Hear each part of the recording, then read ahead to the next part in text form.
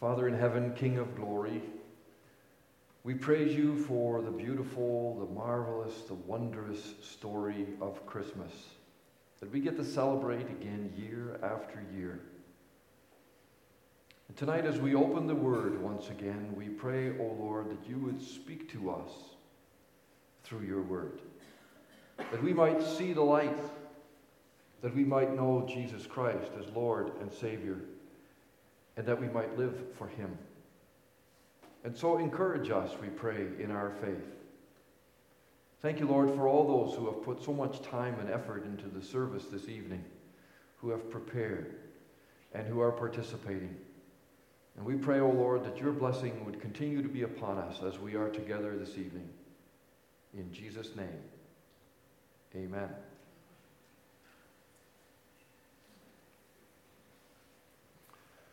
Brothers and sisters in Christ, one of the things that I remember about living on Canada's east coast was that during the winter months, one could always expect to hear stories about some horrible tragedy at sea.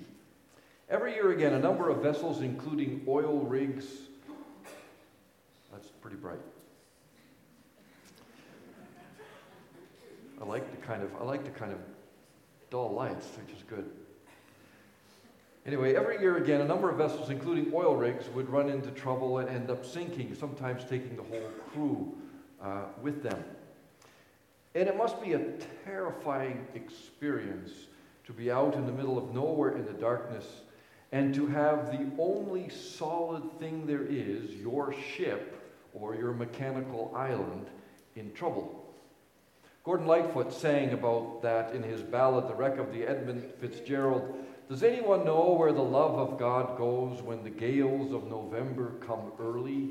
He asked.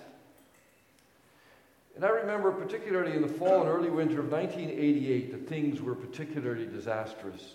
Some of you who are older may remember that was the season in which 167 people lost their lives in the explosion and the destruction of the Alpha Piper oil rig in the North Sea.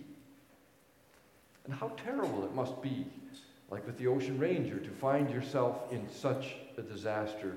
Oh, we may value our oil and our gas, but they do exact a price, not only on our environment, but also in human terms.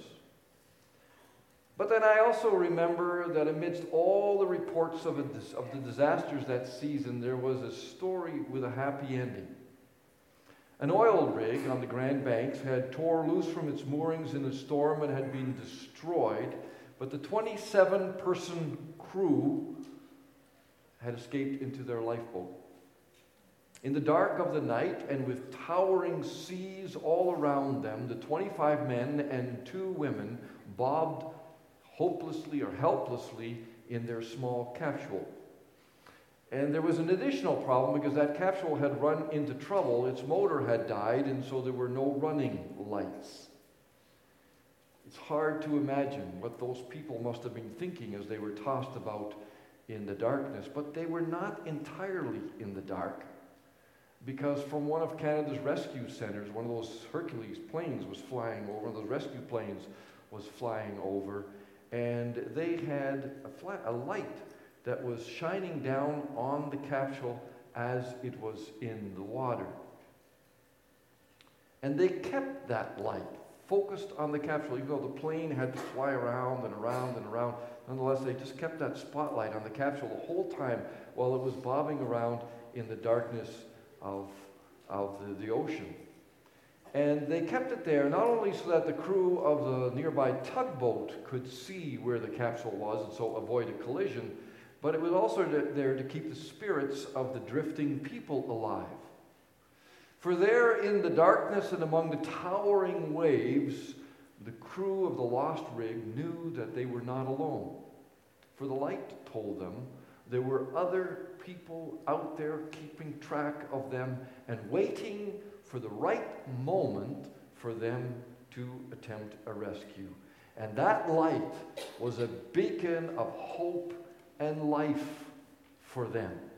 And it put things in perspective. Now, perhaps some of you have experienced something like that in your life, maybe not quite as dramatic, but On a dark and foggy night, the whole world can seem closed in around you.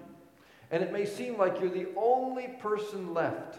And in such a situation, it's very easy to lose perspective and to lose direction. But then a light shines through the fog or the darkness from another car or from a street light or from a house. And that can be such a welcome sight.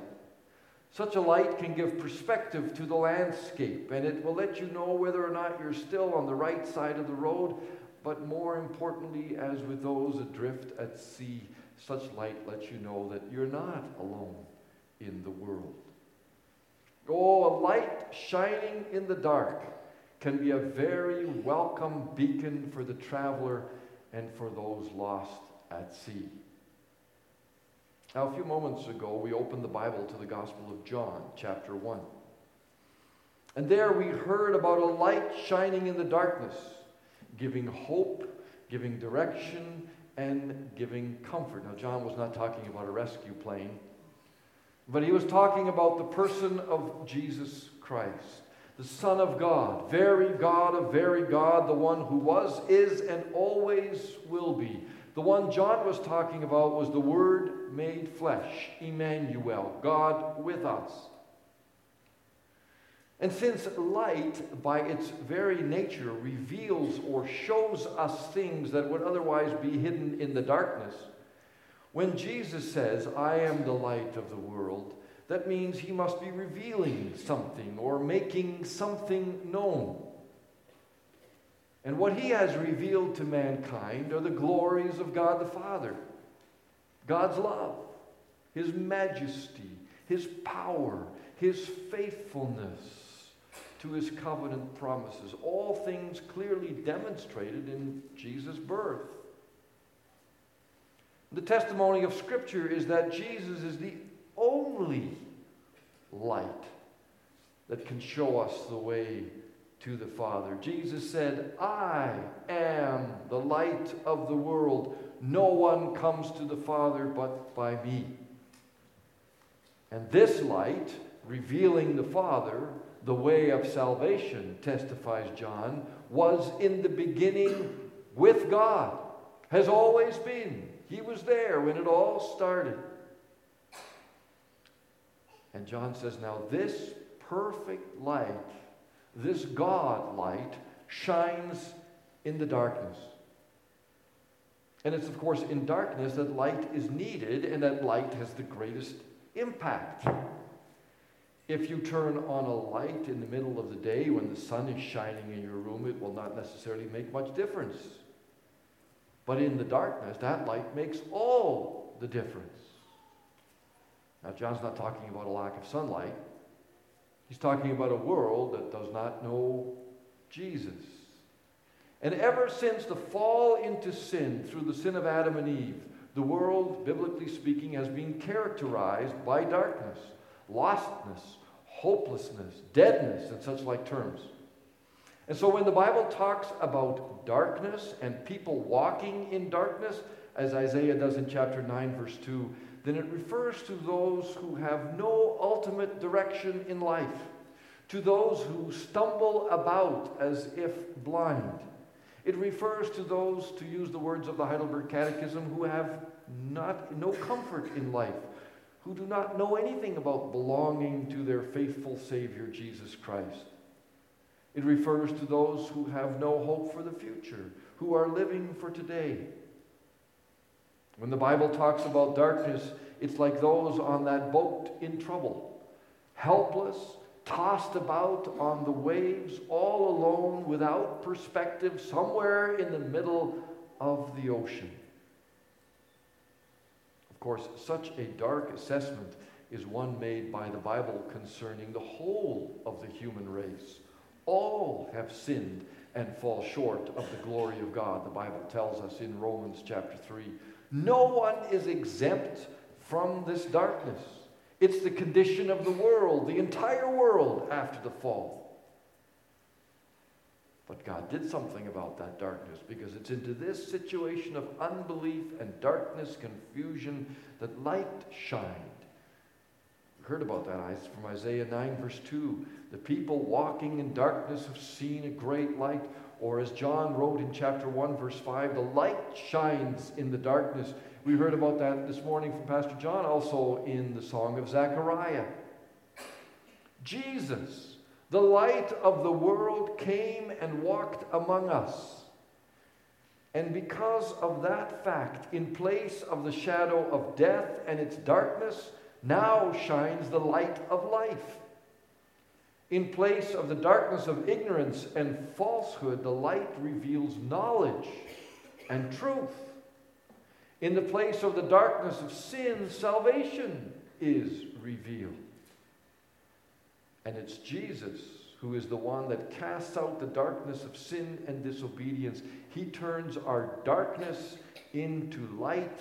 He guides us and he directs us straight to the Father through the work of the Holy Spirit. And through the coming of the light into this world in the person of Jesus Christ, whose birth we celebrate at Christmas, we have been shown that we are not alone. There's hope for us. God with us. And so no longer do we have to stumble about in our sin and misery and unbelief, for the Lord Jesus has removed it all. He took it upon himself. He took upon himself our sins and showed us the way home.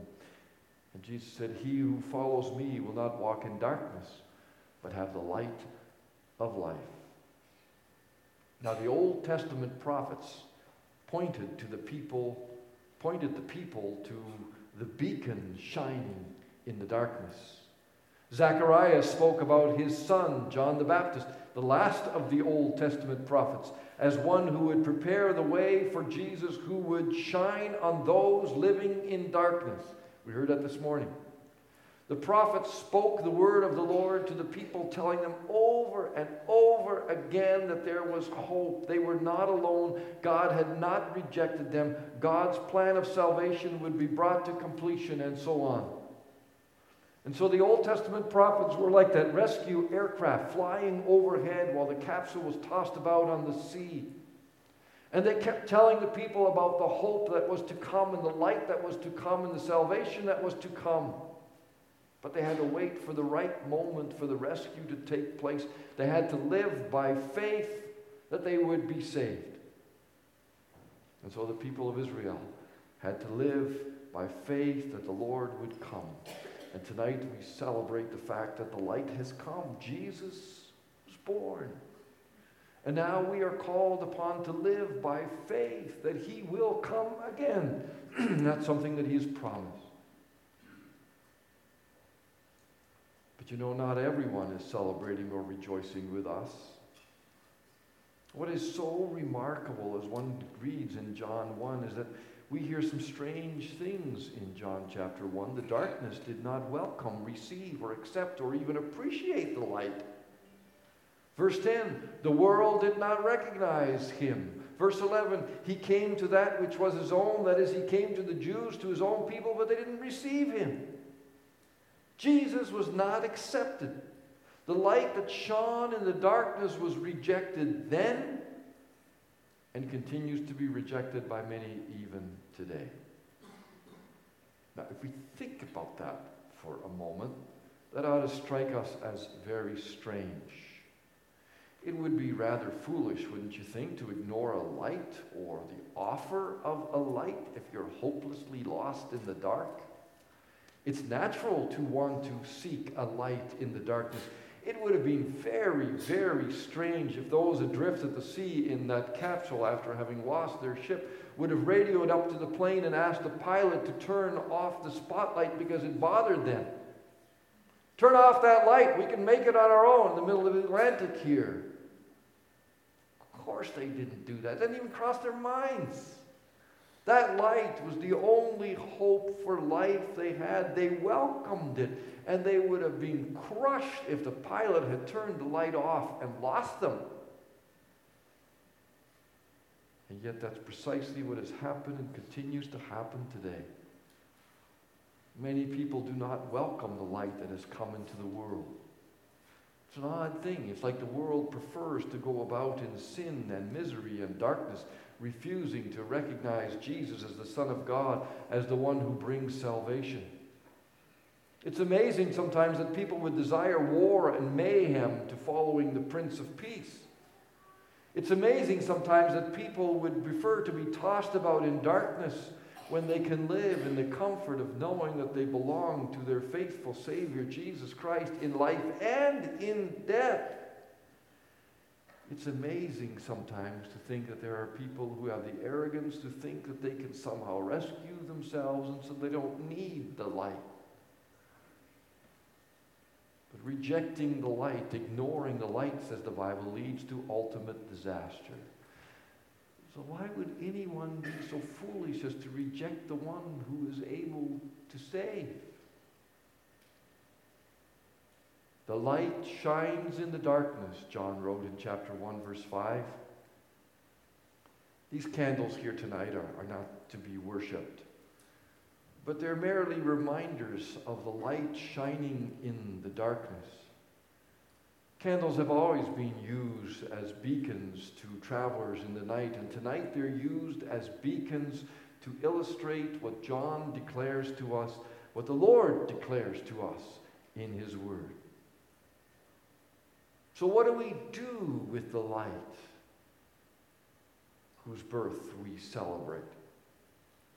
Merely admiring it is not the idea. The pilot shining his light down on the capsule didn't want the people below to merely admire it. He had other things in mind.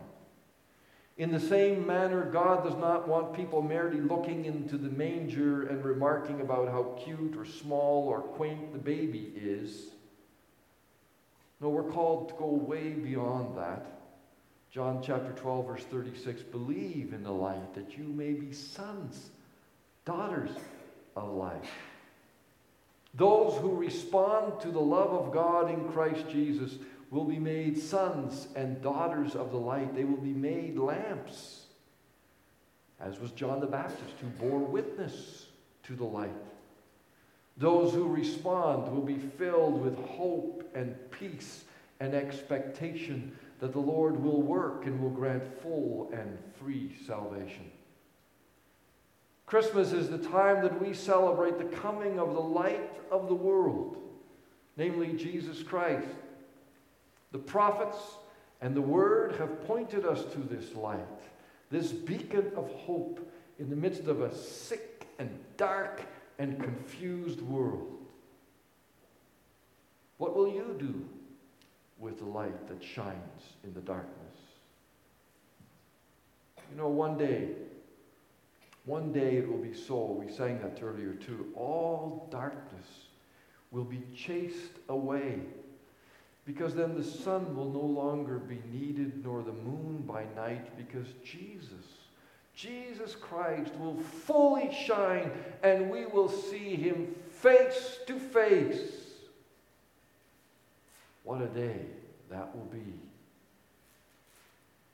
Have you seen the light in the darkness?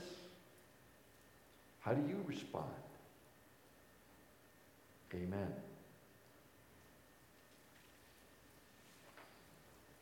Father in heaven, these candles all around us, these tiny little lights, point us or remind us of the one who is the light of the world, Jesus Christ. Our prayer is, O Lord, that everyone in this room may know Him in a very real way.